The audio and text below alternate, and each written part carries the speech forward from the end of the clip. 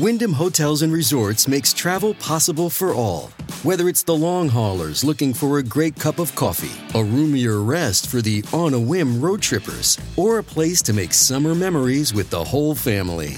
No matter who you are, where you're going, or why, with 24 trusted brands to choose from like La Quinta, Days Inn, and Super 8, your Wyndham is waiting. Get the lowest price at WyndhamHotels.com. Restrictions apply. Visit website for more details.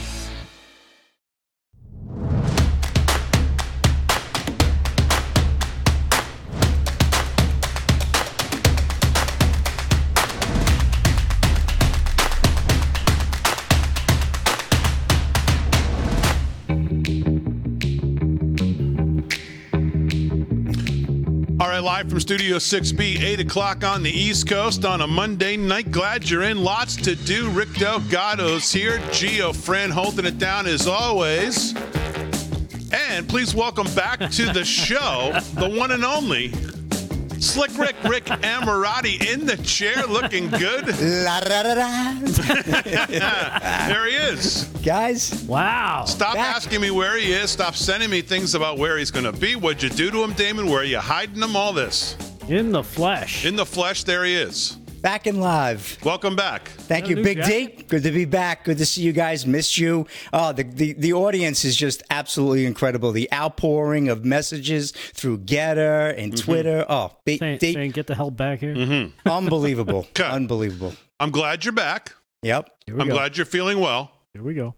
Now, is this the Valentine's Day massacre here? Yeah. Having said that, let's cover a couple things here. Okay.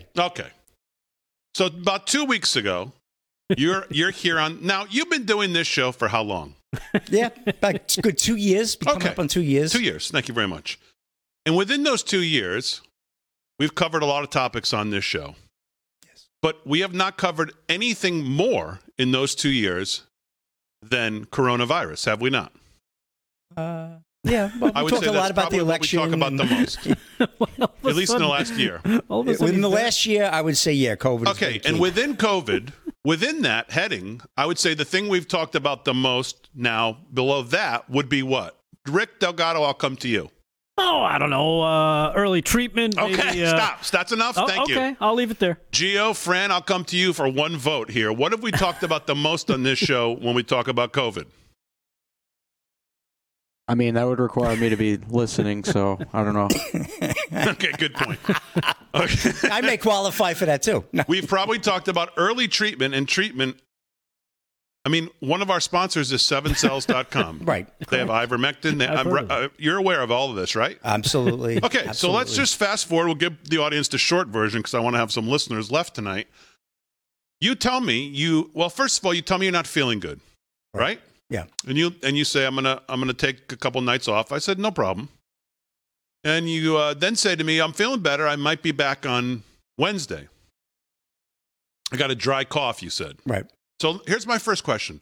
At any point in those first couple of days, did you think, let me go get tested? Yeah. No, I had the in-home test, but it came out negative, which was really strange. Okay.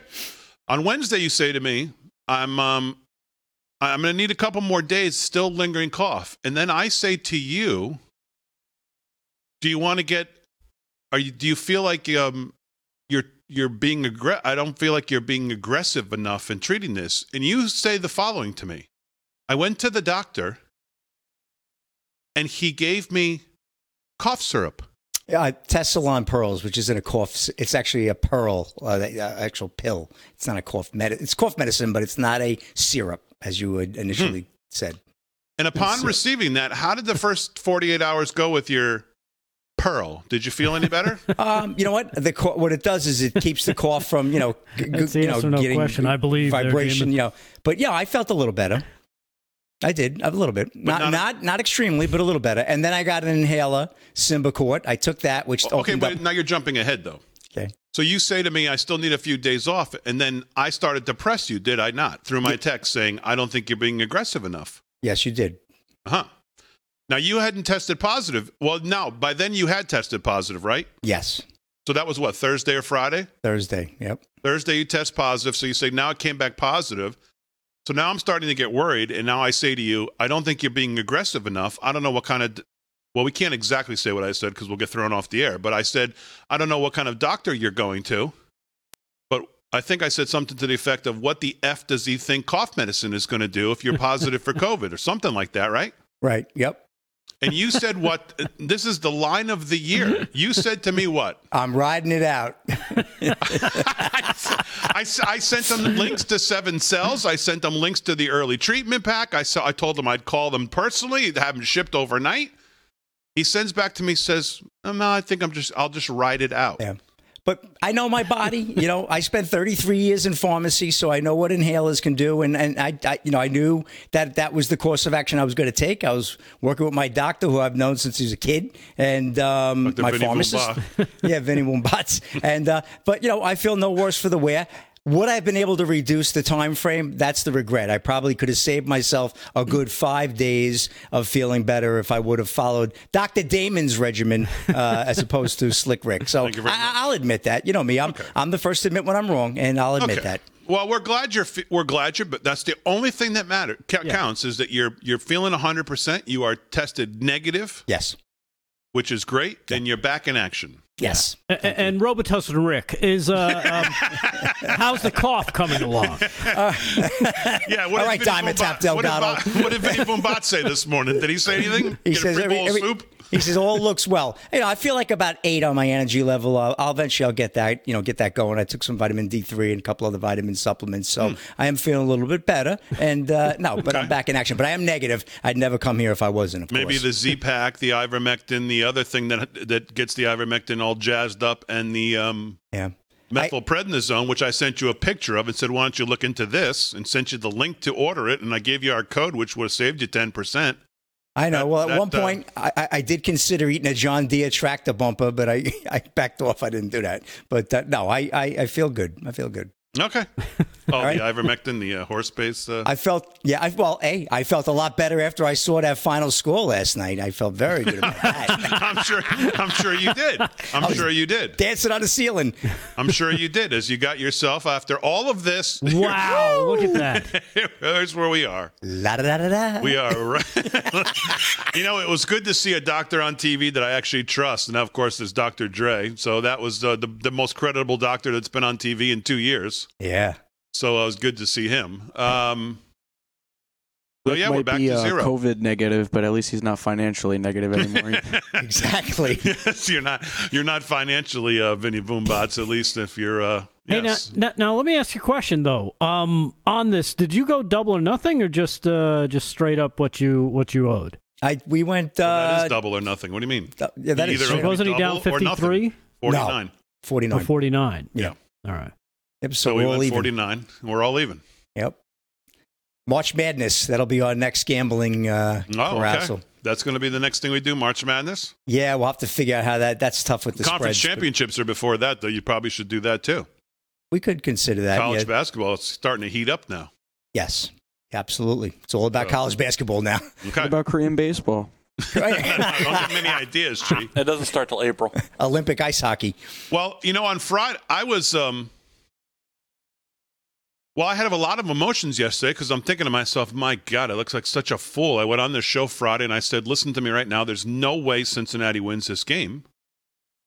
And they're sitting there. They come out in the second half and throw the bomb touchdown that the face mask doesn't get called. And he scores. And then he turns it over 5 seconds later. I'm thinking to myself, what a fool. I mean, I already know I am, but what a fool I'm going to look like. More than usual here. But Stafford and them. I watched McVay and the Patriots not even get in the end zone, and I didn't think there could be possibly a worse game plan.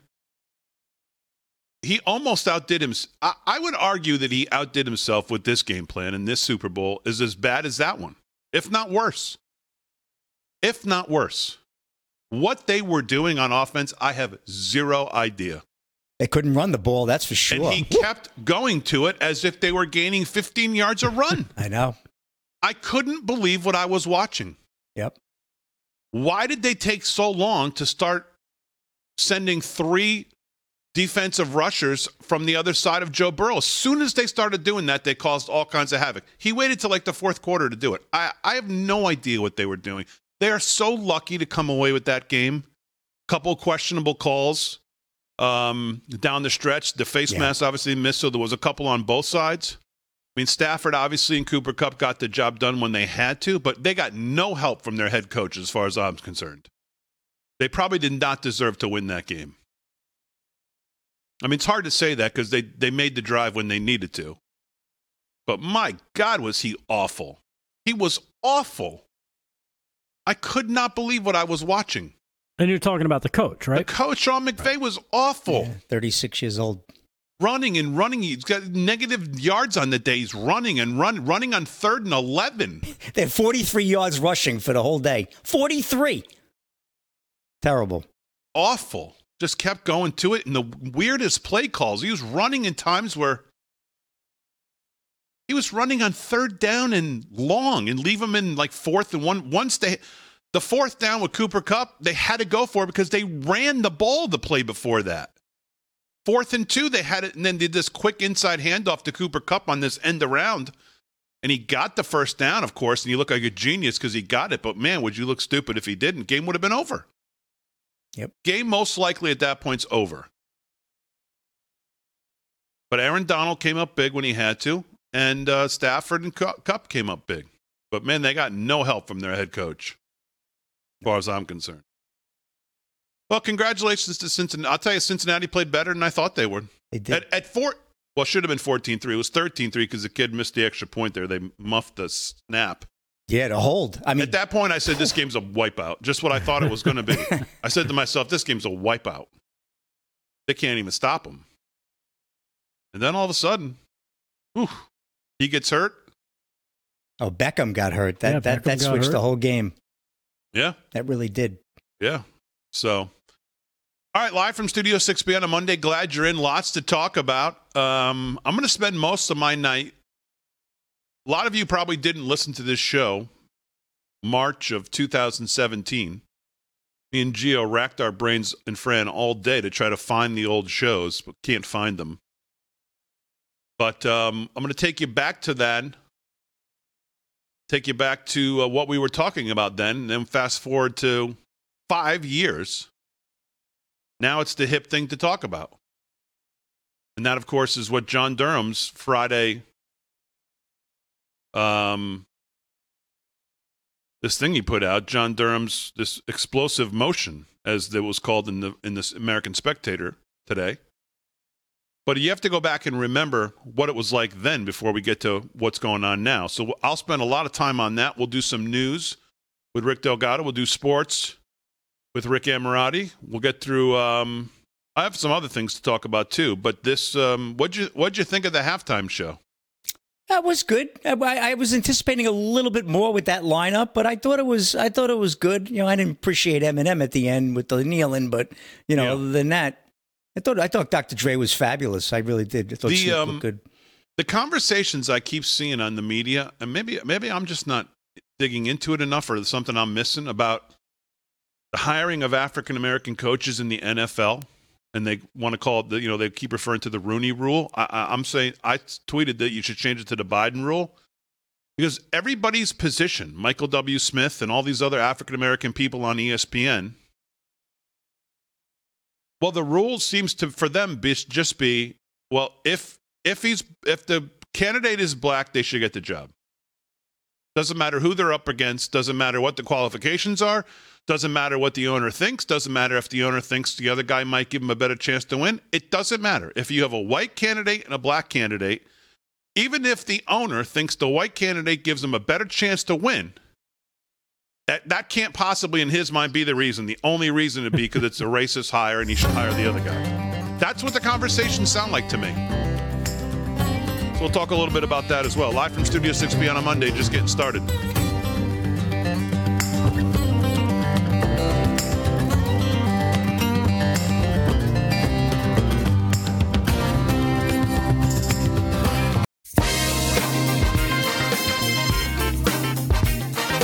All right, 17 past the hour, live from Studio 6B on a Monday. Glad you're in, just getting the week started. Lots to do tonight. We'll do some sports with Rick Amorati here in a second, but let's do a little news. News is brought to you by our friends at 7cells.com. Of course, take control of your health. And prepare yourself. Put it in your cabinet so you have it. Get that ivermectin. Get whatever you think you need if you're going to come in contact with COVID or whatever else they're going to unleash on us coming up. 7cells.com, 10% off with our code LFS6B. Here's Rick. What's going on? All right. Well, it turns out Prime Minister Justin Trudeau has decided he's taking a different tact against the Canadian Freedom Convoy of Canadian truckers who are standing against the COVID-19 mandates. This coming from Just the News. Canadian Prime Minister Justin Trudeau announced Monday that he will invoke the Emergencies Act in response to the ongoing fight between him and the Canadian truckers. After discussing it with his cabinet caucus and consultation with premiers from all over the province, basically he's just kind of grabbing at straws at this point. Trudeau said he's going to be invoking... He's a full police state at this point. Right. That's what he wants. He wants full police state powers. Now you're going to conform because that's just what I tell you you're going to do. That's what most of these little tyrants want to do at the end when they start to feel it slipping away. Right. And that's usually the first sign that it is slipping away, when they start to invoke these emergency powers. They start to get the military involved because they know it's slipping away from them. He's invoking the Emergency Act to supplement provincial and territorial capacity to address the blockades and, as he calls them, occupations. The act was which replaced the War Measures Act in the 80s, has never been invoked by the Canadian government before this point. The scope of these measures will be time-limited, geographically targeted, so he's only going to go after where the truckers are, sure, as well as reasonable and proportionate to the threats. Martial law for the truckers. Yeah, basically. They're meant to address the Emergency Act and will give strength and support to law enforcement agencies with the use of the military, probably across all levels of the country, the Prime Minister told reporters from his bunker that he shares with Joe Biden. The Liberal Party leader said the goal of the act is to restore order in places where the public assemblies can constitute illegal and dangerous activities. Those would be blockades and occupations, as he says, in Ottawa. Last week, he blamed Americans for the COVID protest. That's nice, which was against the pandemic requirements in his country. So there you have it. Canada is now spiraling into complete police state, as Damon said. And I saw his deputy prime minister, whatever her title is, say that they're going to be regulating now money, crowdfunding sources, and cryptocurrency. I'd like to see how that goes under the Terrorist Financing Act. So it's full-blown police state in Canada under this little wussy, Trudeau, and his little tyrants underneath him. It's amazing when you don't support the government and its current narrative or that party, you become a terrorist. Pay attention because it's coming here.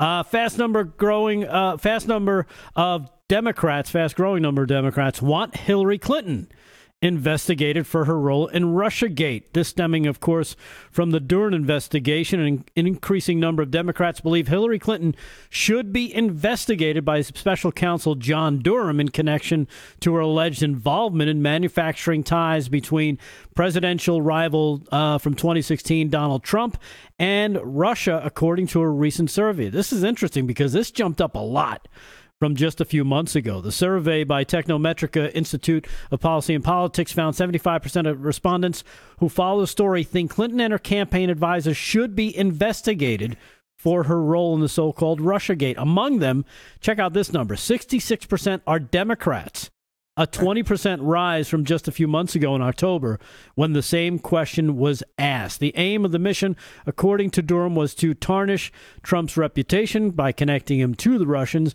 and Clinton's campaign repeatedly alleged that Trump and his campaign were in secret cahoots and close communication with Russian players trying to influence the outcome of the presidential race, though none of that was ever proven. So this story is starting to unwind. I know you've got a bunch of it. We're going to be diving into in just a little bit, but I figured I'd just get my beak wet in it before we jumped into it. Because you guys weren't here, but Gio and Fran and I were, along with Vin Buda at the time, and we March 3rd, 4th, 5th, 6th, something around there, first week of March, dug into this back in 2017, following the lead of Mark Levin, which I'll remind you a little bit of that as well. So we'll get into that here at the bottom of the hour. Let's do some sports. Please welcome back to the show, Slick Rick Amorati. What's going on, pal? Good to have you back. Thank you. I feel like Dr. Dre. I'm back. Anyway, Yes. I know we recapped a little bit the Super Bowl at the beginning of the show, but just want to talk a little bit about Cubs late TD lifts Rams over the Bengals 23-20 in the Super Bowl. AP report, Inglewood, California. Their defense was laying siege to the Bengals. The Rams needed something, anything from their slumbering offense. How about a precise 79-yard drive to the Lombardi Trophy? Cooper Kupp on that 1-yard touchdown toss with 1:25 left from Matthew Stafford sealed the deal just about. It took Aaron Donald's sack, as we mentioned earlier, of Joe Burrow right at the end there to end that game and put the Rams in the championship and take it. 4-point spread. And what's interesting, Big D, had that extra point been made, the spread would have been 4 if everything fell in line. I know a lot of it, and it would have been a complete push for Vegas and for everybody. Yeah, right? well, there was a lot of 4.5s too, which there was some 4.5, so there would have been some. There were some winners. They still would have been some winners, but not as many because a lot had 4. There was a lot of 4s. Some had 3.5, by the way. Yeah, well, speaking of big losers, Mattress Mac vows to keep going after $9.5 million Super Bowl loss. This is from Dave Purdom and Dave Behrman of ESPN. Jim Mattress Mac McGinville lost $9.5 million betting on the Cincinnati Bengals to win the Super Bowl, but got up Monday morning, put on his big boy britches, and was back to work selling furniture. McGinville, a beloved icon in Houston, where he owns Gallery Furniture, has garnered national attention by placing big sports bets and attempting to mitigate his losses with promotional giveaways at his store. You know, we've talked about him over the years, what he's done, but he lost his bet when the Bengals lost a late lead and fell to the Rams 23-20 in Super Bowl 56. The Bengals covered the 4-point spread, but McGinville bet on the money line, meaning he needed a Bengals win at the same time. He ran a promotion that offered customers who spent at least $3,000 on mattresses and furniture at his store their money back if the Bengals won. The loss on top of losses of Alabama, and also he had a bet on the Patriots and Tennessee Titans in the playoffs, resulted in $18 million in betting losses in 2022 alone. So Mattress Mac, you talk about a tough sleep number. Otherwise known as a good weekend at the Mattress Mac store. So I don't think he's too worried about. I don't think he's too worried about the money because he's got a great hedge going with the sales. Yeah. He makes more in sales than he does probably. And well, I don't know. I don't know his numbers, but that's a great hedge to do it. Buy this. If they win, you get your money back. Yeah. He's funny. He's good stuff. And the Super Bowl commercials, for a 30-second commercial, Big Day, you could have ran something for about $7 million, according to Super Bowl executives at NBC. Next year. The average cost is $6.5 million. So start budgeting for that. That was up $5.6 million from a year ago. But I think overall the Super Bowl was good. Rick and I said we would have liked to see a little more firepower, a little more offense there, right, Rick? Yeah, definitely. Yeah. I think both teams were a little, a little short when it comes to the explosiveness we've come to expect from some of these games. Yeah, well, Rams were missing 2 of their tight ends, too. I mean, it was Rams, when they lost Beckham, that took a lot of the explosiveness out of the game. I'm with you, D. They looked like they were on a fast track for a blowout the way they were moving the ball because they couldn't double Cooper Kupp because they had to pay attention to Beckham. So, and then all of a sudden, I don't know what he was doing. Yeah. He just was all of a sudden, he thought he had Barry Sanders in the backfield. He was just going to run the ball every play. It's going nowhere. Losing yards every play. Yeah, Woods was doing nothing. All right. The Cincinnati defense played better than most people thought. That was really one of the stories of the game as well. Yeah, the secondary played well, too. Very well. And the offensive line did a good job for most of the game until the fourth quarter. Then they just kind of ran out of steam because that poor kid was getting demolished. I really felt bad when he went down and he screamed about his knee. I was like, uh-oh. Yep. All right, live from Studio 6B on a Monday, we'll dig into Durham. Go back first before we go forward. When we get back right after this.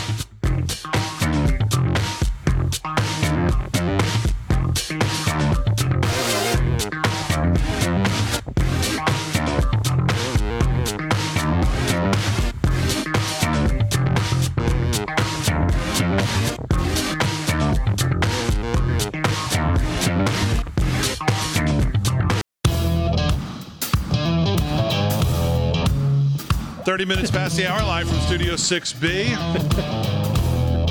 What's your update do you wanted to get to, Rick? Yeah, we were talking about Justin Trudeau invoking the Emergency Powers Act. Yeah. Turns out, according to the Canadian Civil Liberties Association, and they might be trying to go to court with this, the federal government, they're reporting, has not met the threshold necessary to invoke the Emergencies Act. This law creates a high and clear standard for good reason. The act allows government to bypass ordinary democratic processes. The standard has not been met, according to them. The Emergency Act can only be invoked when a situation seriously threatens the ability of the government of Canada to preserve its sovereignty, security, and territory integrity of Canada, and when the situation cannot be effectively dealt with under any other law in Canada. The government regularly deals with difficult situations and does so using powers granted to them by the democratically elected representatives. Emergency legislation should not be normalized. It threatens our democracy and our civil liberties. So we'll see what happens with this. It looks like he's going to be getting some pushback. I mean, that's fine. I mean, but he didn't. I mean, these guys just think they can get away with it. They don't care about any of that. It's like Biden with the OSHA mandate. They knew it was unconstitutional. They said it was unconstitutional, but we didn't. We don't care. We're just going to go ahead. Yeah. These guys are all the same. They think they can get away with it. Biden would do the same thing. Or they know they can do it up until the court tells them they can't, and then they'll have to stop then. But by then, they try and normalize it. Yeah. So, all right, we'll get into that. We'll get into what's going on at the Ukraine border because there's some weird stuff going on. The Ukrainian President Zelenko, what's his name? Zelensky comes out today and says, "Oh yeah, by the way, they're going to attack us Wednesday." It's like I was going to say, like, you know, before lunch, after lunch, you give us like a time. Like, what is this? Now he's walking that back, and he says it was misunderstood. So I don't know. We'll get into all that, but let's get into what broke really on Friday. We didn't really cover it too much on Friday's show. And that, of course, is John Durham. And we have had John Solomon on this show. We've talked about John Durham. We have been aggravated and disgusted with John Durham, how long it's taken, if anything was ever going to come. And for his part, John Solomon has continued to tell us, my sources tell me this is an active investigation. My sources tell me he's still working. He's taking his time. He's being thorough. There's a lot to go through, yada, yada, yada. And listen, there's no reason never not to believe John Solomon, at least in my eyes.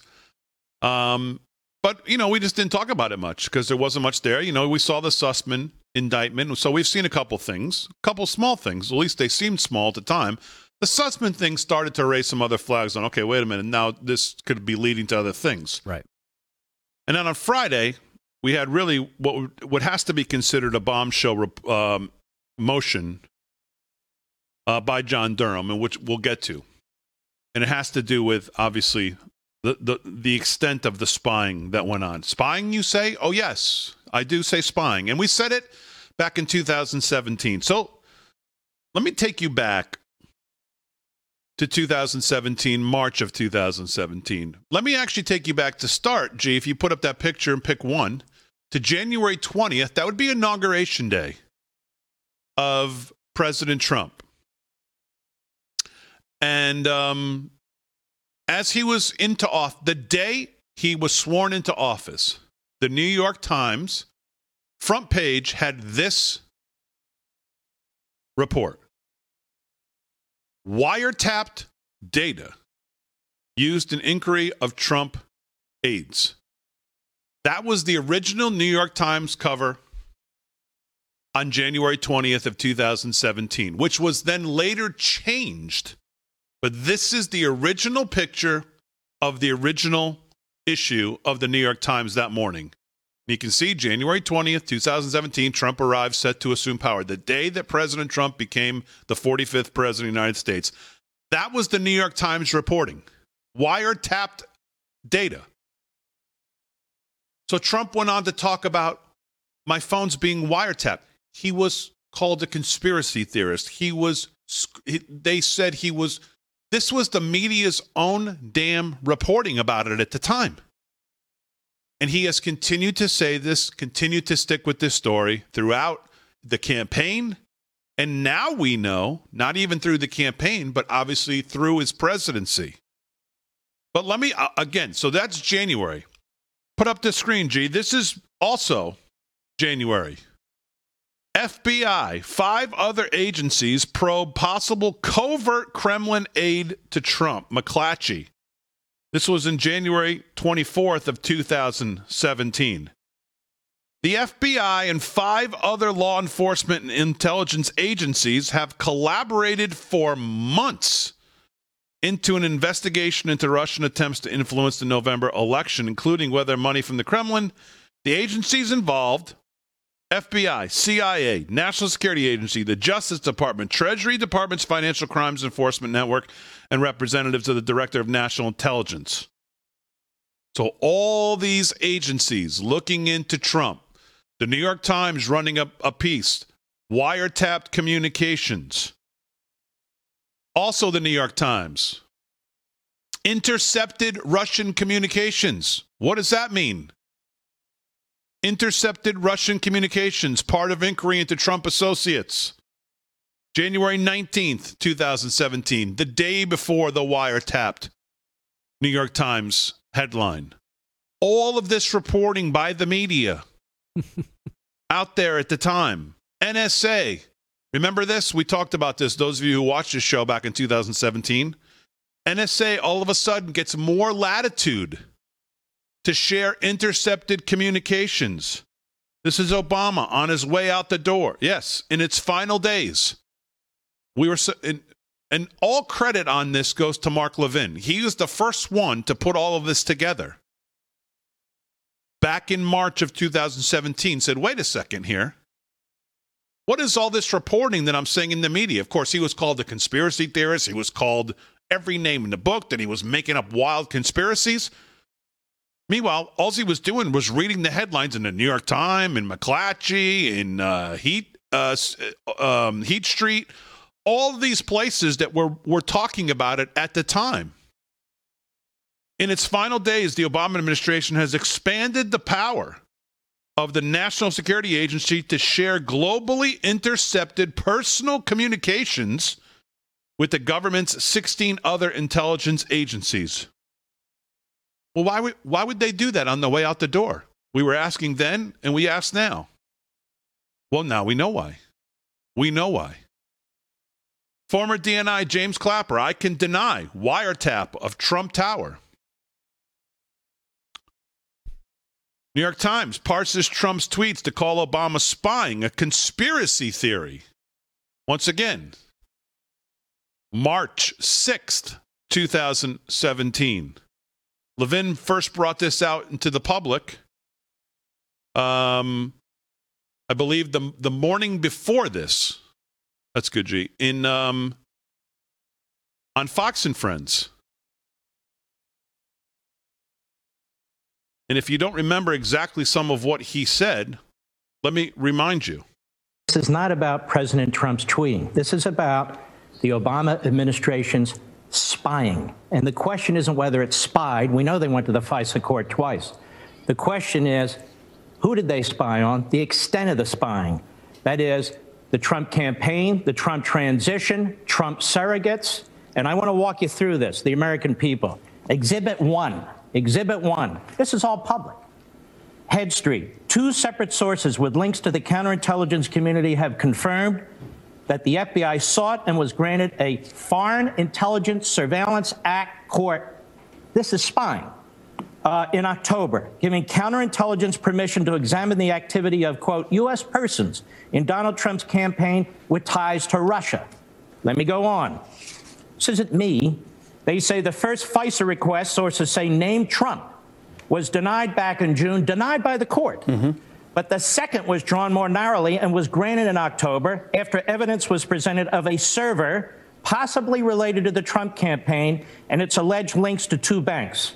Now, sources suggest that a FISA warrant was granted to look at the full content of emails and other related documents that may concern U.S. persons. Now, I know people are hung up with Trump's word wiretapping. Well, how'd they get access to this server information? Does it really matter if it was wiretapping?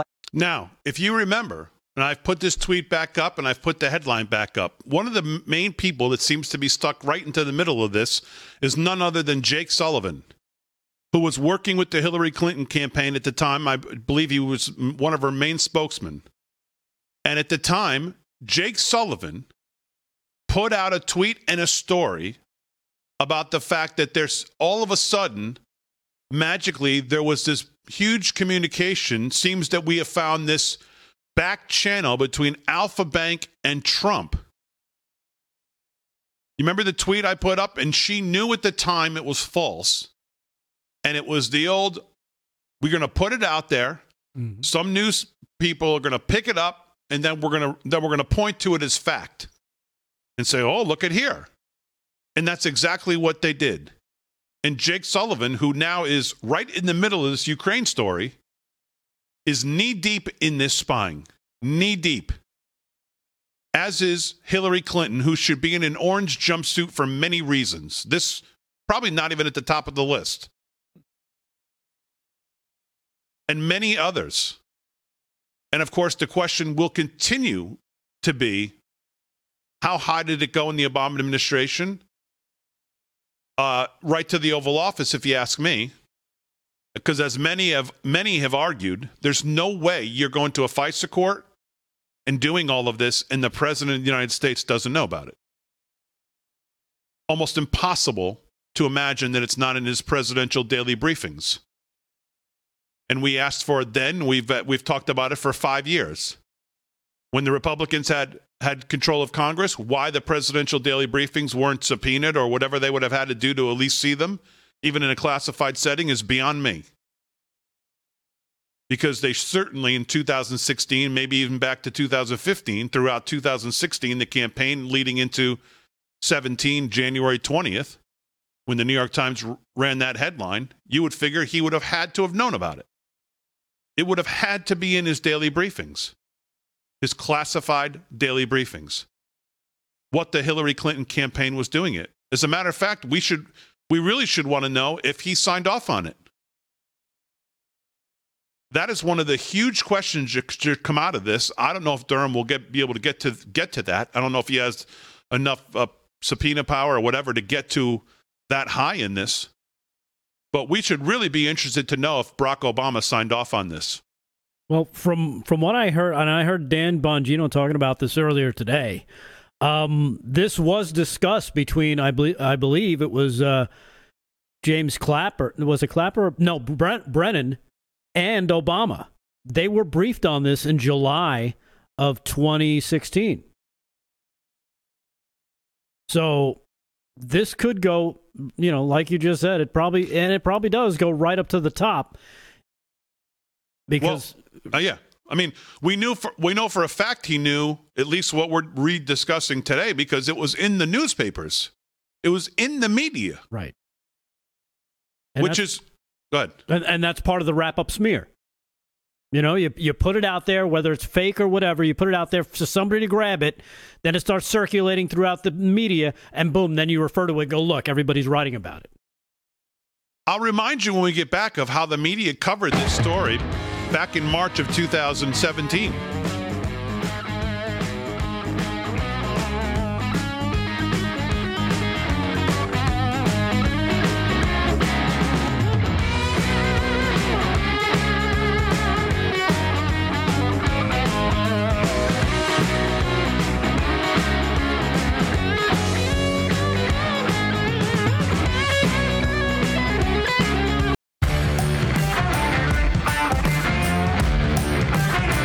All right, 13 to the hour, live from Studio 6B on a Monday night. Glad you're in. Lots to do. We'll continue on this Durham thing when we get back top of the hour to do a little more on this. But let's do some more news, see what else is going on in the world. And here with that is Rick Delgado. News, of course, is brought to you by our friends at 7 Cells. 7cells.com. Use our code LFS6B. You want that early treatment pack, put it in your cabinet so you have it. When you need it, you have it. Hopefully you never have to use it. 7cells.com, LFS6B at checkout, 10% off. What's going on, Rick? All right, and you can follow me on Getter and Geet Me at Ugly American Radio or Ugly American Rick. You'll find me there. Louisville mayoral candidate is targeted in shooting. Craig Greenberg, a Democratic mayoral candidate for Louisville, Kentucky, said he was shaken but safe after an alleged gunman came into his campaign headquarters Monday morning and shot at him.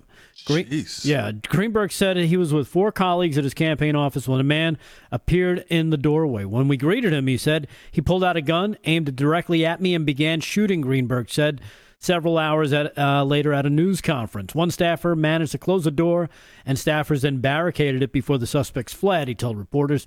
Despite one bullet coming so close that it grazed my sweater and my shirt, no one was physically harmed, which is surprising when you hear him, describe the guy just standing in the doorway and start shooting.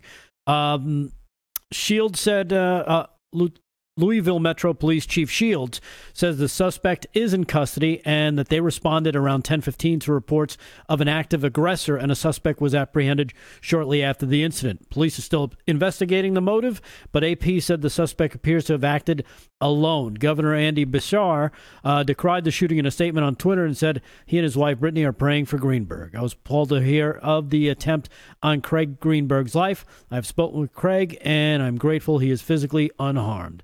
Violence is never the answer, and we are holding him close in prayer. So, strange, story when you think about it. The guy he's just a candidate. It's not like he's the mayor or anything. He's just running, and they're coming out after it. It's getting a little crazy out there. But that's what happens when you elevate the criminal and let them just keep running around going crazy. Well, I mean, we have no idea. I mean, we have no idea if there's some connection with these two guys. I mean, I know right now. I mean, let's wait and see what the story is. I mean, it seems awfully strange that the guy would just decide all of a sudden just to pick. But it's odd that somebody would think that this is okay. I can go ahead and do this. You know what I mean? Just that whole mentality of a criminal. I don't know. I don't get it. U.S. Secretary of State Anthony Blinken announced Monday that the U.S. Embassy in Kiev is going to relocate to western Ukraine due to dramatic acceleration and buildup of Russian forces. These prudent precautions in no way undermine our support or our commitment to Ukraine. We're just getting the hell out of there, he said. Last week, the State Department told U.S. citizens in Ukraine to depart now via commercial or private means. In other words, the U.S. government is not going to help them evacuate any U.S. citizens in the event of a Russian military action anywhere in Ukraine. Great to know. Families of U.S. diplomats were ordered to evacuate Ukraine late last month, and other employees were given authorization to voluntarily leave. Blinken said the Biden administration is continuing intensive diplomatic efforts to de-escalate the crisis, but there's a lot of money on the line. U.S. President Joe Biden spoke with both Ukrainian President Zelensky and Russian leader Putin over the weekend, as about 100,000 Russian troops are stationed on the border with Ukraine. And it always seems whenever this story comes up about anything happening with Russia, it's a nice round number. It's always 100,000 troops. Anytime there's a report, last year, a couple of years ago, it's always 100,000 troops. Anyhow. Well, it's video now of supposedly them moving first aid and ambulances, all this over to the front lines. You've got the president saying that they're coming in on when. I mean, it's just very strange. And it's so weird that the ABC News has all this great coverage of Russian troops moving around. But, all right. Very strange. That's all I got for news for right now. All right, let's do some sports. And here with that is Rick Amorati. What's going on, Slick Rick? Back to the rodeo, Big D. Dixie National Rodeo in the Mississippi Coliseum in Jackson, Mississippi. Bareback riding leader. And in fact, this is going on through the 19th. It started on Friday evening. And first bareback riding leader, Jacob Rain, 84.5 points on rocket-powered roller skates. Love that name. Steer wrestling. I could see you wearing those. Yes, absolutely. Jason Thomas, 4.1 seconds. Team roping, Justin Yost, 5.2 seconds. Saddle bronc riding leaders, Colby Wanchuk, 87 points on Beaver Trail. And tie-down roping, Lane Livingston, 7.7 seconds. Barrel racing leaders, great score, Jimmy Smith, 13.95. That's an excellent score. And bull riding, Josh Frost, 87 points on Harper and Morgan Rodeos, company number 653. Total total payoff on that rodeo? 206,132 big ones. And here's an NFL football player you really can't blame for kneeling. This is a story from last night. A Rams player celebrated winning the Super Bowl by proposing to his girlfriend on the field. Yahoo Sports, Meredith Gash. Rams safety Taylor Rapp celebrated the victory by proposing to his girlfriend right on the field. Taylor Rapp secured 2 wins and 2 rings in a span of minutes. The third-year safety helped the Los Angeles Rams to victory over the Cincinnati Bengals in Cleveland at Super Bowl 56 Sunday night. Then, after contributing 7 tackles in the 23-20 win, Rapp got down on one knee and proposed to his girlfriend, or should we say fiancée, and she said yes. The 24-year-old and his soon-to-be wife, Danny Johnson, are high school sweethearts from Washington State. Johnson was part of Rapp's journey to superstardom at the University of Washington and later in the pros. There's little doubt he'd offer his longtime partner credit for the aiding in the process of getting into the Super Bowl, and now she's getting a ring of her own. I thought that was a great story. Some great pictures of that last night and caught that, which was really cool. I did see that. Yep. I also saw a guy running the story of the guy's wife went into labor. Yeah. Yes. Yeah. Unbelievable. Yeah, that was Guy's incredible. on the field celebrating. Half hour later, he's running out of all disheveled, barely dressed, running out of the stadium. And 20 minutes later, he's got pictures of him in the hospital holding his brand new baby. I think it was a boy. Yeah, it's incredible, right? What a night. What a monumentous. But I thought that was really just a great way. You know, you see a guy kneeling on a field, you figure, oh, here we go again, another clown. But no, it was for a good cause, which was great. And that's a wrap in sports, Big D, for this segment. I'll have more rodeo, and also we'll talk about that UFC fight over the weekend. All right, very good, Rick. Thanks. So, G, throw this up. I was talking about this before, and I just found it. So, this is October 31st, 2016. The Devil puts out this tweet. Computer scientists have apparently uncovered a covert server linking the Trump organization to a Russian-based bank. And, of course, she's linking to a statement from, guess who? Jake Sullivan. A new report exposing Trump's secret line of communications to Russia. In response to a new report from Slate showing that the Trump organization has a secret server registered to Trump Tower that has been covertly communicating with Russia, Hillary for America senior policy advisor Jake Sullivan released the following statement Monday. This could be the most direct link yet between Donald Trump and Moscow. Computer scientists have apparently uncovered a covert server linking the Trump organization to a Russian-based bank. Quote, this secret hotline may be the key to unlocking the mystery of Trump's ties to Russia. How sick are these people? How devious and sick is this woman? She belongs in an orange jumpsuit with a number on the back like Jean Valjean and Les Mis. That's what she belongs. She knew this was bogus. He knew this was bogus. And this was all just part of the plan. Extensive plan. Well, if they could just name those computer scientists, I'm sure they could clear this all up there, Damon. It certainly seems the Trump organization felt it had something to hide, given that it apparently took steps to conceal the link when it was discovered by journalists. All right, more about this when we get back live from Studio 6B on a Monday night.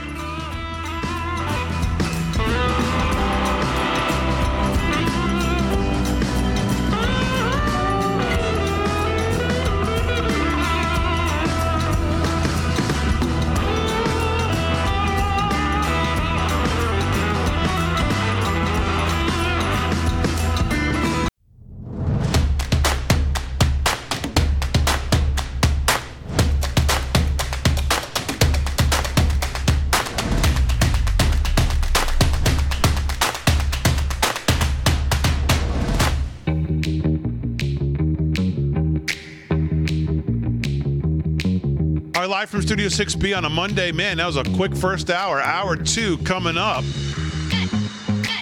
Rick Delgado's in the house doing some news. Rick Amirati's back, feeling good, COVID negative. Dr. Vinny Vumbat's worth his weight in gold. You know it, brother. Worth his weight in Robitussin. Yeah, Robitussin Rick is here. Gio and Chris Fran Rock. holding it down as always. So, hey, what'd you think of the surprise appearance by 50 Cent last night at the halftime It show? looks like $1.50. Looks like inflation's hit 50.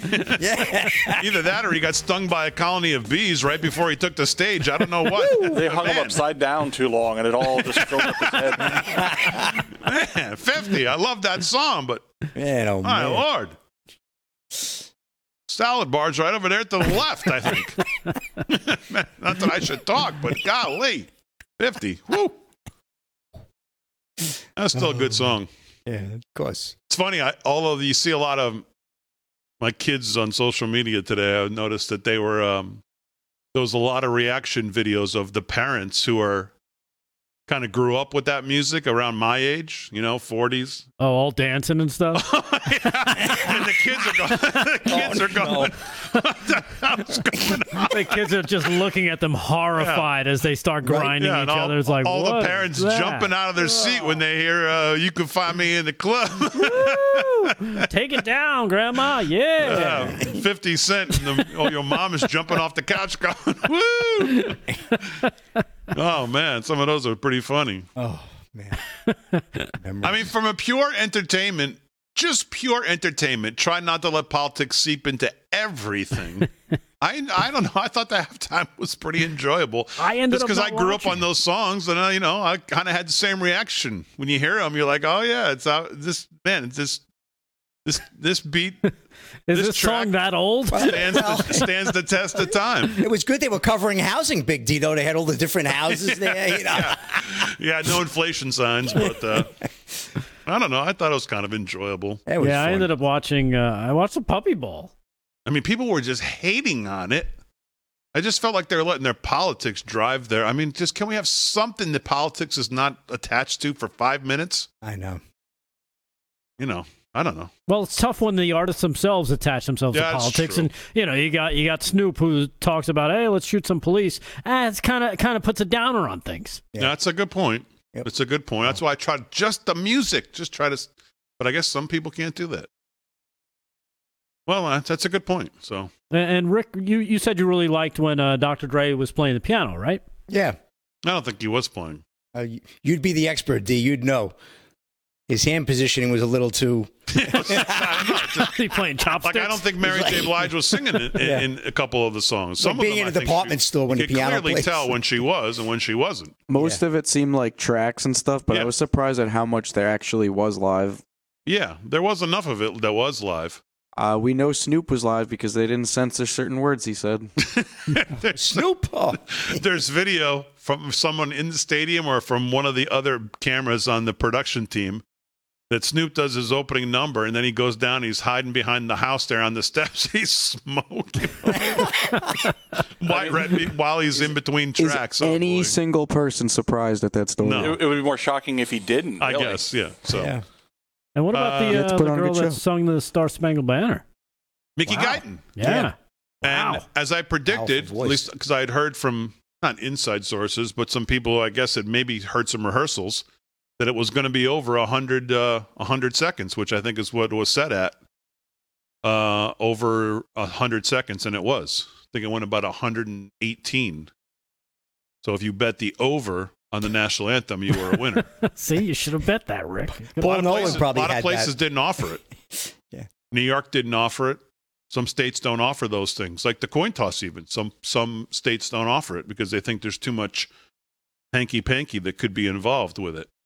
Did you put money on how much popcorn they were going to sell too? No, like the Gatorade. Did the coach Gatorade? You can bet that what Gatorade color he's going to get. But a lot of states won't offer because somebody at the stadium calls you and go, "Hey, it's blue. We just loaded the can." It was blue, too. It You're was right. blue, yeah. It was Yeah. blue. Yeah, but you can't get that some places. So Did Jerry Rice do blue as well? I don't know. I don't remember. What? No, Jerry I'm just Rice? referring to the commercial. okay, I thought the commercials. You know what commercial was good? I thought the Sopranos one. Oh, that was I the thought that was best. cool. The Chevy, that was the best. Yeah, I thought that one. was pretty good. That was Did awesome. you hear about the Coinbase thing? I did. Coinbase ran that commercial, which everybody says was so genius. Pong. Which I don't know. I guess you could look at it and say, wow, so it's minimalistic. Well, they got so much traffic, they crashed. 20 million hits, they crashed. Yeah.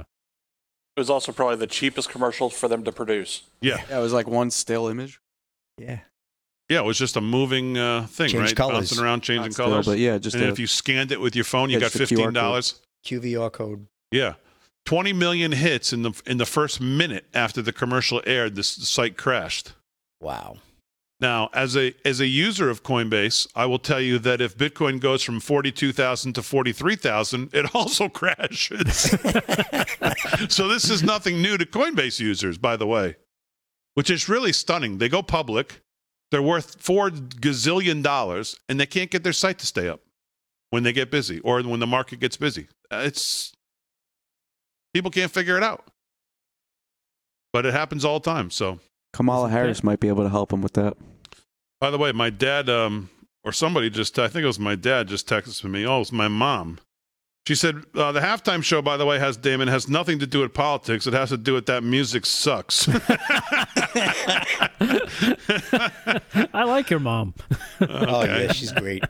So She's right. sorry they didn't have any Gordon Lightfoot on hand or whatever. You know? Or Dionne Warwick. Yeah, Mom. Mom. Easy on my music that I grew up with. Oh, I got to say, speaking of moms, happy Valentine's Day to my mom and to my girl, Kate. Happy Valentine's to all Valentines out there, Yes. whoever your Valentine is. Happy Valentine's Day. I sent my wife flowers to her work today. Oh, that's nice. And you know why I did? Because when we first met, do I need to get into this? Does anyone care about this story? No. No, but do We it do anyway. it. Go ahead. Come on. When we stop. first met, and I knew that I thought she was pretty happening. Pretty groovy chick. We were working, in the same building. I was a music teacher. Oh. She was a special ed teacher. Oh. And Scandalous. Mm-hmm.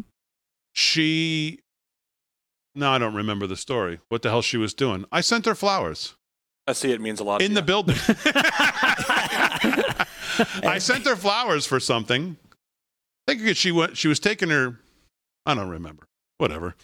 I sent her flowers. So I sent her flowers this morning again, and I said, For the second time I ever. said something nice in the card this morning, saying, As opposed to last time? well, I you said didn't? something. Well, the last time I was, I was in chase mode. Yeah, he was saying, "Are you still seeing that other jerk?" That was then, yeah. Why don't She you told me drop- that story. Why don't you She told drop me that that story. science teacher loser and come over here? Yeah, I think I said this morning. I said the first time I did this, I knew I would love you, but I love you more now than I did that day. Oh. Oh, So she got him today. And she said, "Who's this?" She came home and said, "Hey, I got some real weird flowers today." No. I don't know who they're from, but whatever. Yeah. So happy Valentine's she's Day a to my beautiful wife, lady. who She's a is beautiful lady. You can't you just can't do any better than her. I don't know. You just can't. this woman. So, all right. What the hell are we doing right now? We're doing Besides Durham. reliving. This is your life, Damon. Yeah.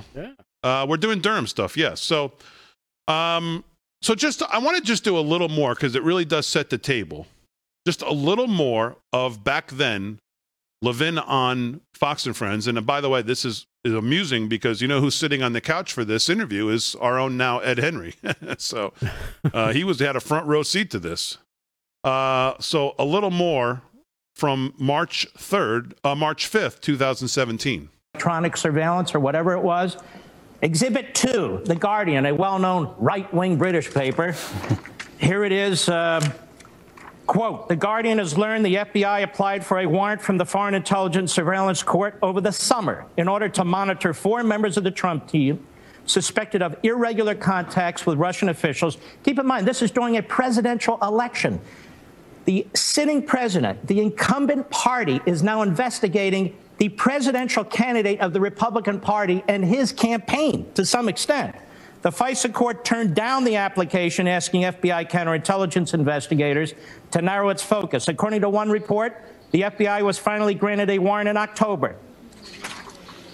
Exhibit 3, McClatchy, another well-known right-wing newspaper. Here they have the agencies. Headline, FBI, 5 other agencies 5 other Obama administration agencies probe possible covert Kremlin aid to Trump. The FBI and 5 other law enforcement intelligence agencies have collaborated for months in an investigation into Russian attempts to influence the November election, including whether money from Kremlin covertly aided presidential-elect Donald Trump. 2 people familiar with the matter said the agencies involved in the inquiry are the FBI, the CIA, the NSA, the Justice Department, the Treasury Department's Financial Crimes Enforcement Network, and representatives of the Director of the National Intelligence. Are you telling me Barack Obama didn't know what was going on in 6 agencies? Hold on. Okay, so Levin just continues to go on to build the case, goes through all the different articles. Now, pull up cut 16, G, before we actually move forward to Durham, what he's said on Friday. Here is how the mainstream media at the time characterized what Levin had done that night and then went on Fox and Friends. Roll that.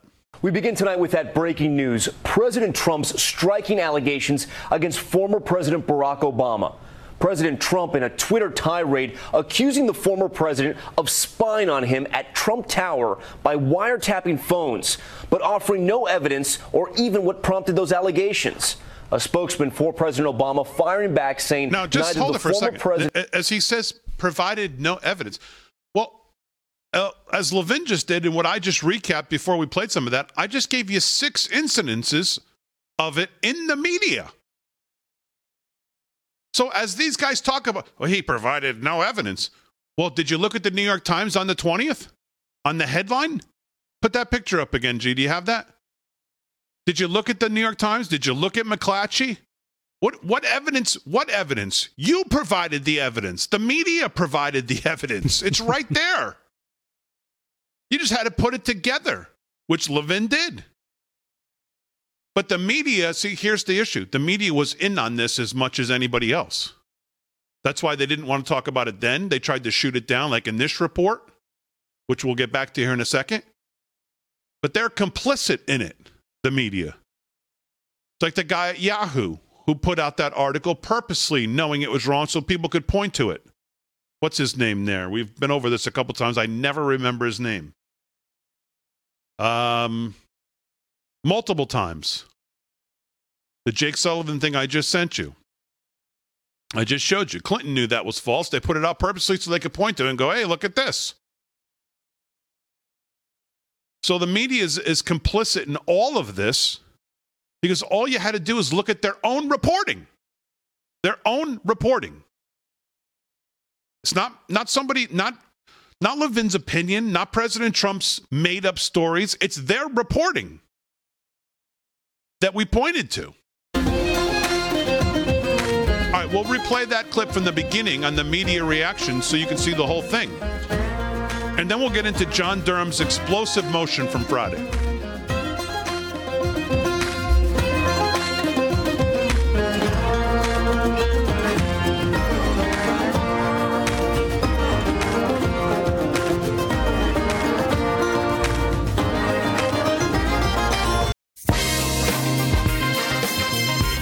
All right, 17 past the hour, live from Studio 6B. So, do sports here in a second. I really want to come back around. Maybe we need to have a guest on the show. I was just stunned by this segment that they did in the lead up to the NFL, to the big game on NBC with Mike Tirico, who there's nothing not to like about Mike Tirico. And then this Michael Smith, who's been on numerous shows on ESPN, and then some guy I didn't know, another African-American I didn't know, with Michael Smith, who I do know, and Tirico, obviously everybody knows. Yeah. This segment they did on the hiring issue with the NFL. And I'm watching it, and I'm thinking to myself, what am I not getting about this? What am I not getting about the NFL has this racist hiring issue, according to them, in that owners are no longer, I'm paraphrasing my own, basically what I heard. Owners now have no option, according to them, basically, but to hire the African-American candidate over any white candidate. Because if they don't, it's all racism. And there's no other choice. This is basically what the segment is saying. They're going through all of this stuff and the candidates, and I'm thinking to myself, if you're the owner, if you're Jerry Jones, you see Brian Flores, you see Lovie Smith, you see Nick Saban, and you see I don't know, whatever. Sean Payton. Yeah, Thank you. Sean Payton's a good one. You got 4 kids. So you're telling me the owner has to hire Lovie Smith or Brian Flores, even if he thinks Sean Payton has a better chance to get them and win a Super Bowl, just because?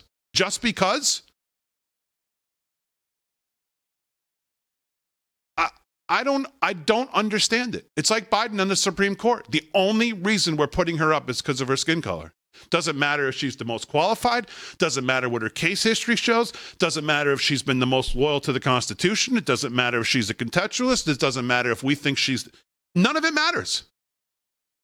Same thing with this. The way they have this discussion is that he can only hire, and if he doesn't, he's racist and feeding into the racist hiring structure of the NFL. And man, I tell you, I just don't get it. I just don't get it. Now, maybe I'm breaking it down and making it way too simplistic, but I don't see how else you can get around the fact that if the owner hires the best person that he thinks for the money he's going to spend, gives them the best chance to win, what is it? Well, what does it matter what skin color they are? And this is also coming on the heels of this big Brian Flores lawsuit against the Miami Dolphins, where, he's obviously accusing them of being racist. And, there's a lot here. And I think the NFL, they always do this, they pander and they do damage control. And I think that's what a lot of this is about, is that, the other side sees this as an opportunity. And that's why they're pushing the So agenda. Can Mike Tomlin never be fired in Pittsburgh? That would be my next question. Well, it seems that way. He's been there for 20 years. Okay, but you know what I'm saying? Right. A lot of people in Pittsburgh would say they've underachieved now since their Super Bowl for a long time. You could blame it on the quarterback, maybe. You could blame it on drafting. You could blame it on a lot of things, but he's the head coach. Yeah. And the buck's supposed to stop with the head coach. And as the owner, and they want to refer to the Rooney Rule when they about hiring, they need to get more diversity. All of this, I keep hearing about all this. And by the way, I'm all for it. If that's the best guy. But that's the part that's being left out, it seems to me. So Mike Tomlin can never be fired?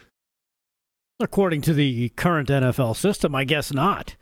But, I mean, how can Brian Flores claim that Miami was racist when they hired him? They gave him a job. They kept him on. Yeah, he righted the ship this past season. But maybe they just said, you know what? It's taking too long to get here. I think I see a better opportunity with somebody else coming in and a fresh start. I don't think that's his claim. His claim on Miami is not. That's just what Rick said. His claim now is, I believe, Denver, who interviewed him and didn't hire him, is who he's claiming was for racism. He wasn't hired. Miami, he's claiming, was telling him, we'll give you $100,000 each game you lose. That's also part of his lawsuit. Yeah, they were trying. And that was a few years prior. They were trying to. He's saying they have evidence that he says he has evidence. Who knows? But just to get back to, I just don't understand it. I just don't understand it. Well, merit Coach doesn't can't mean hire anything. the best guy anymore. Merit doesn't mean anything. It has to be skin color. So it's more of an insult, really. You could be the worst candidate for the job. And they'll just pull you because they're like, oh, okay, you fulfill you're the check mark in the box. Great, go. Cut 9G. It's that just should like be insulting. It's just like this. Watch this clip about the halftime show. Roll it.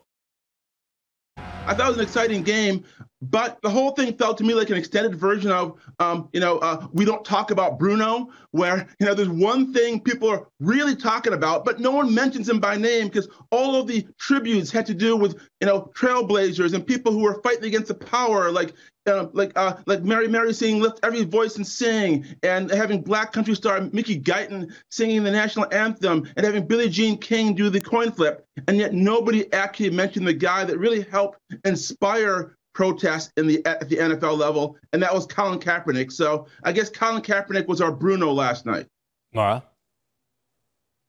Yeah, it was disappointing that Eminem was the only one who took a knee, because it showed that none of the others were willing to take a position on the unspoken, as CJ pointed out. But I also think it's really important to acknowledge, in the context of talking about Eminem, what a huge night this was for hip hop. I mean, you cannot overlook the fact that this was the first time you had an all hip hop lineup performing at the Super Bowl. You have these icons of West Coast rap performing in LA, and it was one of the best performances ever. But while it's important to recognize and acknowledge that it was a good night for hip hop, it's also important to recognize that it was a bad day for the movement, because the NFL was able to successfully use Black performers to distract Black audiences from the issues that are important to them without making any meaningful change whatsoever. It's a little bit like putting a Band-Aid on a tumor. All the problems that the NFL has been accused of are still there. They are still active. They know that they have a PR problem. The reason we know they have a PR problem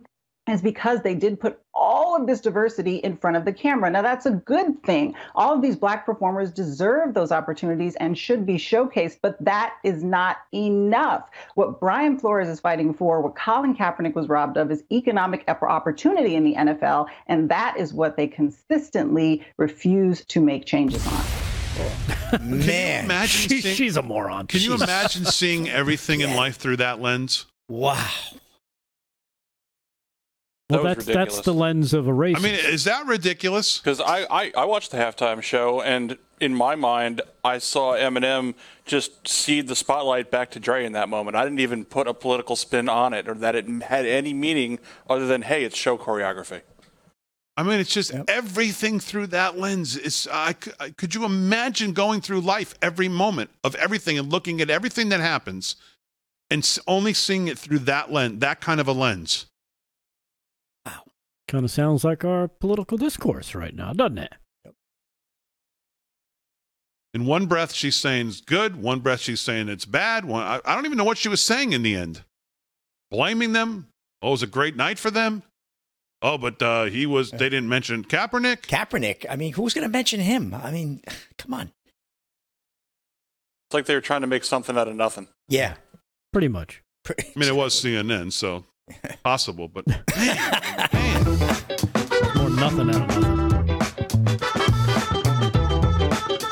I don't know. Interested what the audience thinks about this. Am I minimalizing this down to too simple of a hire the best guy? What's the matter what he looks like? Hire the guy who thinks going to give you the most wins. That too simplistic? All right, sports when we get back in news.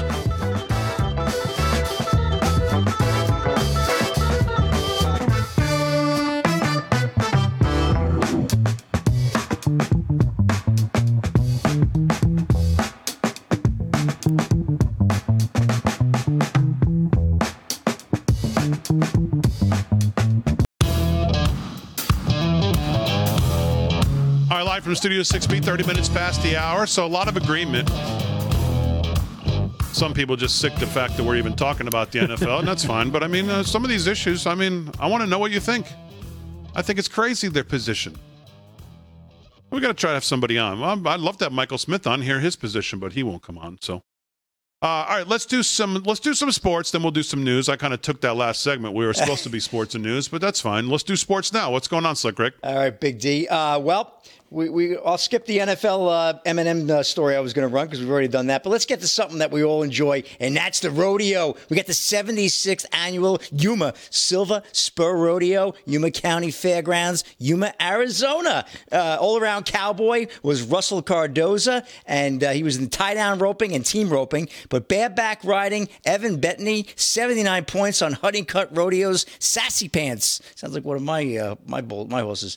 Steer wrestling, Hayo Yazzie, 4.4 seconds. Good score. Team roping, Riley Minor and Bradley Minor, 4.6 seconds. Saddle Bronc, Reed Neely, 83 points on Salt River Rodeo's Flirt and Voice. Picked up $1,349. Tie down roping, Cooper Anderson, 9 seconds. Bow racing, Sharon Harrell, 17.6 seconds. $2,300 winner there. And steer roping, first round leader there, Neil Woods, 10.5 seconds. And last but not least, bull riding, Marco Juarez, 89 points on Honeycutt Rodeo's Cajun Heat. Total payoff on that rodeo, $71,994. We had a little UFC action over the weekend, Big D. Israel Adesanya outpoints Robert Whittaker in unanimous decision win, retains the UFC middleweight title. This is Mark Raimondi of ESPN. Houston, Israel Adesanya was the story all week. His new lucrative contract with the UFC, his teammates from City Kickboxing fighting on the same card, and his current and future stardom at stake. And, he sure enough pulled it out. He won. Adesanya defeated Whittaker via unanimous decision, 48-47, 48-47, and 49-46 in the main event of UFC 271 Saturday night at the Toyota Center. Adesanya did leave the octagon with his middleweight belt, using his length and reach to counter Whittaker's boxing. And Adesanya's biggest success came with his kicks to Whittaker's leg. He now rolls to 22-1. Pretty good record for Israel Adesanya, Big D. And Whittaker fell to 23-6. And that's a wrap in sports, Big D. I'll have some more rodeo, a couple other Super Bowl stories in the last segment. Okay, very good, Slick Rick. I'm just communicating with the Getter audience on Getter on the Real AM Voice chat. I said, let's see some orange hearts for Hillary in an orange jumpsuit. So I'm seeing a lot of them. I'm also seeing people are just happy that you're back, Slick Rick. Yeah, thank you. Follow me at Slick Rick Sports. I follow you back. By the way, I just hit 3,000 tonight, Big D. Hey, very good. In Getter. I'm seeing somebody on here asking about what about cornhole reporting? Yeah, well, cornhole next is coming up this weekend, so we're going to have that. I'm on the cornhole. Oh, it's from me. All right, let's do some news. And with that, it's Rick Delgado. News is brought to you by the way, sports is brought to you. God, I didn't even say it. Sports is brought to you by our friend Mike Lindell, MyPillow.com. Those of you who've been emailing me, telling me you're getting your stuff or ordering your Giza sheets, the special $39. Well, I don't even know how you make those sheets for $39. It's a score. Use our code LFS6B for up to, it varies, but up to 60% off some things. I think the Giza sheets are 60% off right now. LFS6B, MyPillow.com. News is brought to you by 7cells.com. Use our code for 10% off there. What's going on, Rick? All right, well, I'm going to make this quick because I know you want to get back to the Durham stuff. But turns out that Moderna... Well, the CEO of Moderna, Stefan Bancel, who was recently pushing a COVID-19 booster shot only weeks ago, has now canceled or deleted his personal Twitter account, along with continuing to sell tons of stock in the company that he leads. Down 12% today. Yes. According to numerous reports, his Twitter account, S. Bancel, has been deleted. In the past, Moderna's official account would often tag its CEO, but the account no longer exists. He was previously active on Twitter with more than 4,000 tweets and 6,000 followers. And again, it's all of a sudden he's running for the hills, some say. Clearly, he's been dumping some stock. Some say he sold as much as 19,000 shares recently, as recently as February 2nd, and he's been selling stock throughout the year. So it'll be interesting to see how this story unfolds. Again, why, when you've got such a quote-unquote successful company that has clients on demand in the federal government, we'll have to see what happens with this and why he decided to close out his Twitter account. Also, as Damon mentioned, the stock crashed. It lost about $140 billion as insiders are selling millions of dollars in shares. And that is from earlier today. Well, I'll tell you why they're selling. I mean, I'll give you the simplistic reason they're selling is because obviously they're not going to keep these numbers up quarter at quarter as this thing starts to dissipate. I mean, they're just not. Even if everybody gets vaccinated, they're not. They're just not going to keep the numbers up. So, it's not all that surprising that insiders would sell. But we'll see. Could be other reasons too. But I would think on the most simplistic level, you got to think some of them are just taking profits because they figure the gravy train's going to come to an end at some point. Right. All right. Well, jumping back to the Durham investigation, the White House refused to answer questions on the Durham probe earlier today. White House Deputy Secretary Karine Jean-Pierre refused to answer questions about the Durham probe during Monday's press briefing, despite new revelations regarding Democrats' efforts to link former President Donald Trump to Russia. She was asked a great question. Cut 4, G. This is by the girl over at Fox. I can't. Her name is slipping my mind right now. But here it is. Roll that. This news about the Durham Jackie investigation. Does the president have any concerns about a candidate for president using computer experts to infiltrate computer systems of competing candidates, or even the president-elect to use for the goal of creating a narrative? Is that something that... That's something I can't speak to from this podium, so I refer you to the Department of Justice. Is what was described in that report, monitoring internet traffic, is that spying? Again, I can't speak to that report. I refer you to the Department of Justice. Yeah, generally sure. Speaking, that with monitoring internet traffic. Jackie, my answer is not going to change. I refer you to the Department of Justice. I can't speak to that from here. Yeah, Jackie, I'm not going to answer that. Can't answer. We haven't talked about it in 5 years. None of you have talked about it in 5 years. Only the conservative right-wingers talked about it 5 years ago, and President Trump. And here's how we characterized it, by the way, Jackie. Let's go back to that cut 16, G. Here's what it looked like then. Roll that. We begin tonight with that breaking news. President Trump's striking allegations against former President Barack Obama. President Trump in a Twitter tirade accusing the former president of spying on him at Trump Tower by wiretapping phones, but offering no evidence or even what prompted those allegations. A spokesman for President Obama firing back, saying neither the former president nor the Obama White House ordered or interfered with any such surveillance. This following reports of a dramatic and heated exchange. You see it there inside the Oval Office with key Trump advisors, which led to some key aides not accompanying the president on Air Force One as he took off for Florida. ABC's chief investigative correspondent Brian Ross leading us off tonight. Brian Ross, who's fired. It was just before sunrise in Palm Beach when the president of the United States took to Twitter to make one of his most stunning accusations ever. Terrible. Just found out that Obama had my wires tapped in Trump Tower just before the victory. Nothing found. Followed by 4 more presidential outbursts taking on President Obama and misspelling tap. How low has President Obama gone to tap my phones during the very sacred election process? This is Nixon Watergate. Bad or sick guy. Today, a senator from the president's own party, along with U.S. intelligence officials, called it a troubling development. I'm very worried.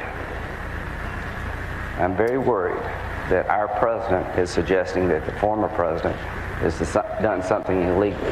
It would be a crime to reveal such a secret FBI wiretap on Trump Tower, and no U.S. official contacted by ABC News would confirm the allegation. It's an extremely serious offense. Anyone who would reveal the existence of a wiretap would violate federal law. Because the president cited no proof, it is not clear tonight whether he based his allegations on a top-secret White House briefing or whether it came from reading an article on the conservative Breitbart website posted Friday that detailed speculation from a conspiracy-loving talk show host, Mark Levin. How many of Trump's people were eavesdropped on? How many had their conversations intercepted, recorded, transcribed? Because this, ladies and gentlemen, is the big scandal. A spokesperson for President Obama quickly called the allegations false. And one of Obama's former national security aides, Ben Rhodes, responded to Trump. He's knee-deep no president can order a wiretap. Those restrictions were put in place to protect citizens from people like you. The president's Twitter rage today did serve to keep the focus on Russia and contacts between the Russian ambassador and at least 5 top Trump aides. And it comes a day after a Democratic member of the Senate Intelligence Committee told NBC News that key wiretaps are, in fact, part of the investigation, although he said he has not read them. There are transcripts that provide very helpful, very critical insights into whether or not Russian intelligence and senior Russian political leaders, including Vladimir Putin, were cooperating, were colluding with the Trump campaign at the highest levels to influence the outcome of our election. And Chief Investigative Correspondent Brian Ross joins us now live in studio. You get the idea. Brian.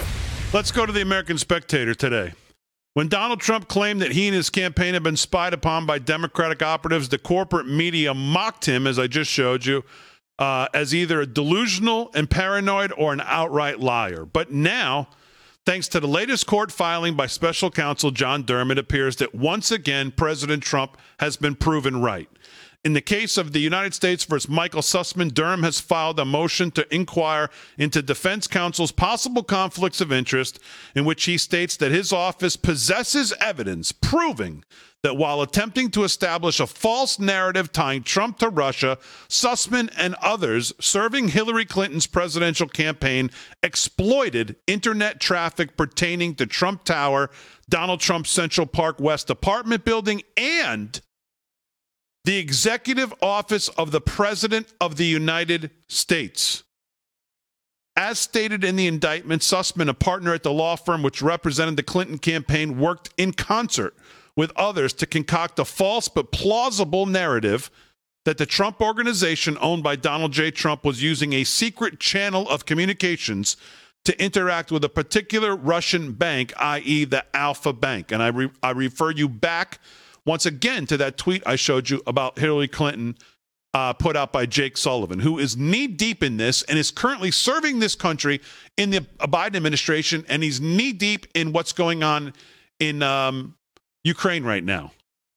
Sussman is accused of making a false statement to the FBI General Counsel James Baker in September of 2016 meeting at FBI headquarters in Washington. At that meeting, Sussman is alleged to have presented the so-called white paper, documents and data which purported to show secret internet communications between the Trump Organization and Alpha Bank, as well as a white paper by Fusion GPS alleging Alpha Bank's ties to the Kremlin.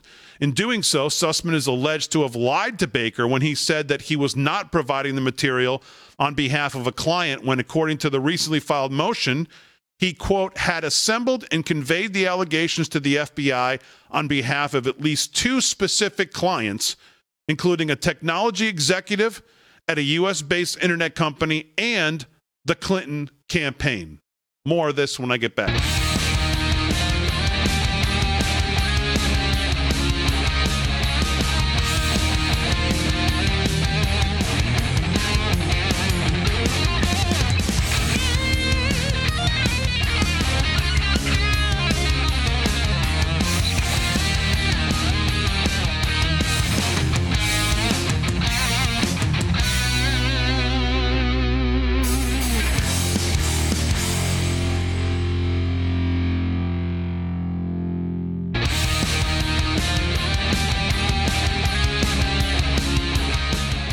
Growing number of small business owners say they are passing higher costs on to their customers. The latest CNBC SurveyMonkey Small Business Survey finds 47% of small business owners are raising prices, up 8 points from the fourth quarter.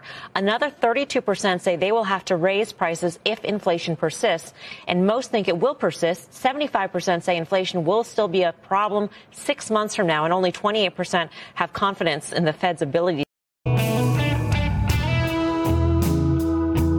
Ow, sound like the blues. Well, prices continue to rise.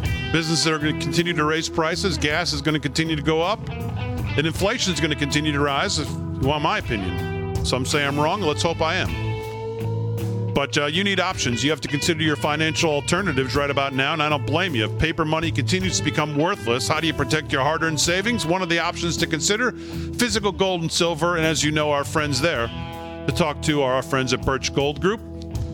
Philip Patrick joined us last week. He was fantastic. Birch Gold, they're experts in precious metals, an A+ rating with the Better Business Bureau, thousands of satisfied customers. Most importantly, they give you options. They have gold coins. You can convert an existing IRA into a gold IRA. You can even convert an eligible 401k account to a gold IRA. By the way, gold's on the move. Gold is on the move, as we talked about it last week. Here's how you get started. Text America right now to 989898. Birch Gold will send you a free information kit with no obligation. They'll show you how to protect your gold and silver investments in a tax-sheltered account. So get the facts, get started today. You have nothing to lose. Text the word America. Send it to 989898. Get your free information kit right now from Birch Gold. They've made it super easy. Text America to 989898 and find out how owning gold and silver could help protect your savings. All right, 48 past the hour, 49 now past the hour. Let's do a little more sports with Slick Rick. What's going on, pal? All right, D, just one more quick rodeo to San Antonio Stock Show and Rodeo.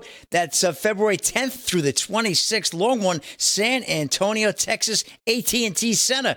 Bareback riding. These are all bracket 2. Third round, Anthony Thomas, 84 points on Championship Rodeo's Catnap. Steer wrestling, third round, Peyton McIntyre, 3.4 seconds. Good score. Team roping, Chad Masters and Corey Petska, 4.6 seconds, also a good score. Saddle bronc riding, Brody Crest, 90 points on Championship Rodeo's Feather Fluffer. Hey, Rick, you like that horse. Tie-down roping, Shane Hanchey, 8.4 seconds, picked up 2,500 cool ones. Barrel racing, Sissy Wynn, good score, 14 seconds, picked up $2,500. And last but not least, bull riding, Cole Fisher, 79 points on 41 in Diamonds Rodeo, Lawless Frontier. And the great state of Ohio, specifically Cincinnati, they needed some good news today. Coach Luke Fickell will be back with the Bearcats through 2028, signed a $5 million a year deal, and Cincinnati had a good year this year in college football as well, as they finished in the top 4. And Big D, back to you. That's a wrap. All right, thanks, Slick Rick. Good to have you back. We'll do Crazy Town here in a couple minutes here, but just back to this piece in the American Spectator. Anything else in news, Rick, you want to get to? No, it's all Durham, man. Yeah, so this piece says, as the indictment makes clear, this is the key part, the purpose of the meeting was to try to induce the FBI to launch an investigation of Trump's possible ties to Russia. While the conspirators expressed doubts that their false narrative would survive serious scrutiny, they believed that it would be plausible enough to get the FBI to open an investigation of Trump. Once that happened, word of the investigation would be, and in fact was, disseminated to the news media in time to produce an electoral backlash against Trump. But even more damning, the indictment alleges that Sussman met with the employees of another U.S. government agency, Agency 2, at a location outside the District of Columbia after Trump had been inaugurated.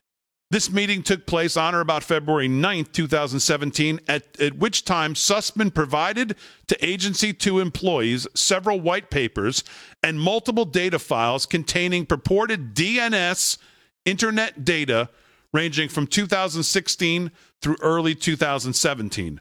According to the motion, Sussman told the Agency 2 employees that he was not representing a particular client in conveying the above allegations, when in truth, he was representing Tech Executive 1, a fact the defendant subsequently acknowledged under oath before Congress. The motion also states that Sussman provided Agency 2 with data which he claimed reflected internet traffic between Trump Tower, Trump's New York City apartment, and the executive office of the president, with internet protocol IP addresses affiliated with a Russian mobile phone provider. Sussman claimed that the data demonstrated that, quote, Trump and or his associates were using supposedly rare Russian-made wireless phones in the vicinity of the White House and other locations. I mean, it just goes on and on and on. The extent to which the Clinton campaign not only spied on the Trump campaign, the transition, but as president as well, is just astounding. They enlisted hackers. They planted fake evidence. And they planted that evidence with the sole intent on using the media to then make it look legitimate and be able to point to it and say, look, they picked it up. It's just stunning to see it all come full circle 5 years later. Yeah. And you know what? It's going to be interesting to see if the mainstream media, like the the CNNs of the world, are going to pick up on this stuff, or they're just going to keep looking away. Don't look. No. We can't be involved. Yeah, we'll see. All right, we'll do more on this tomorrow. I could do 3 hours tonight on this, but let's do Crazy Town because Kamala Harris today saved the internet. Roll it, G.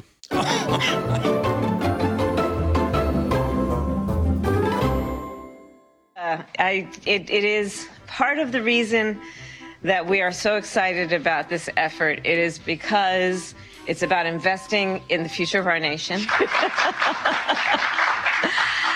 So it is a pleasure to be here today, and I want to thank Jaleesa for really pointing out how essential the internet is and how essential it is to have an internet connection, not only for the sake of their educational success, but in so many ways that is about understanding the full reality of a full human being. Our world has moved online.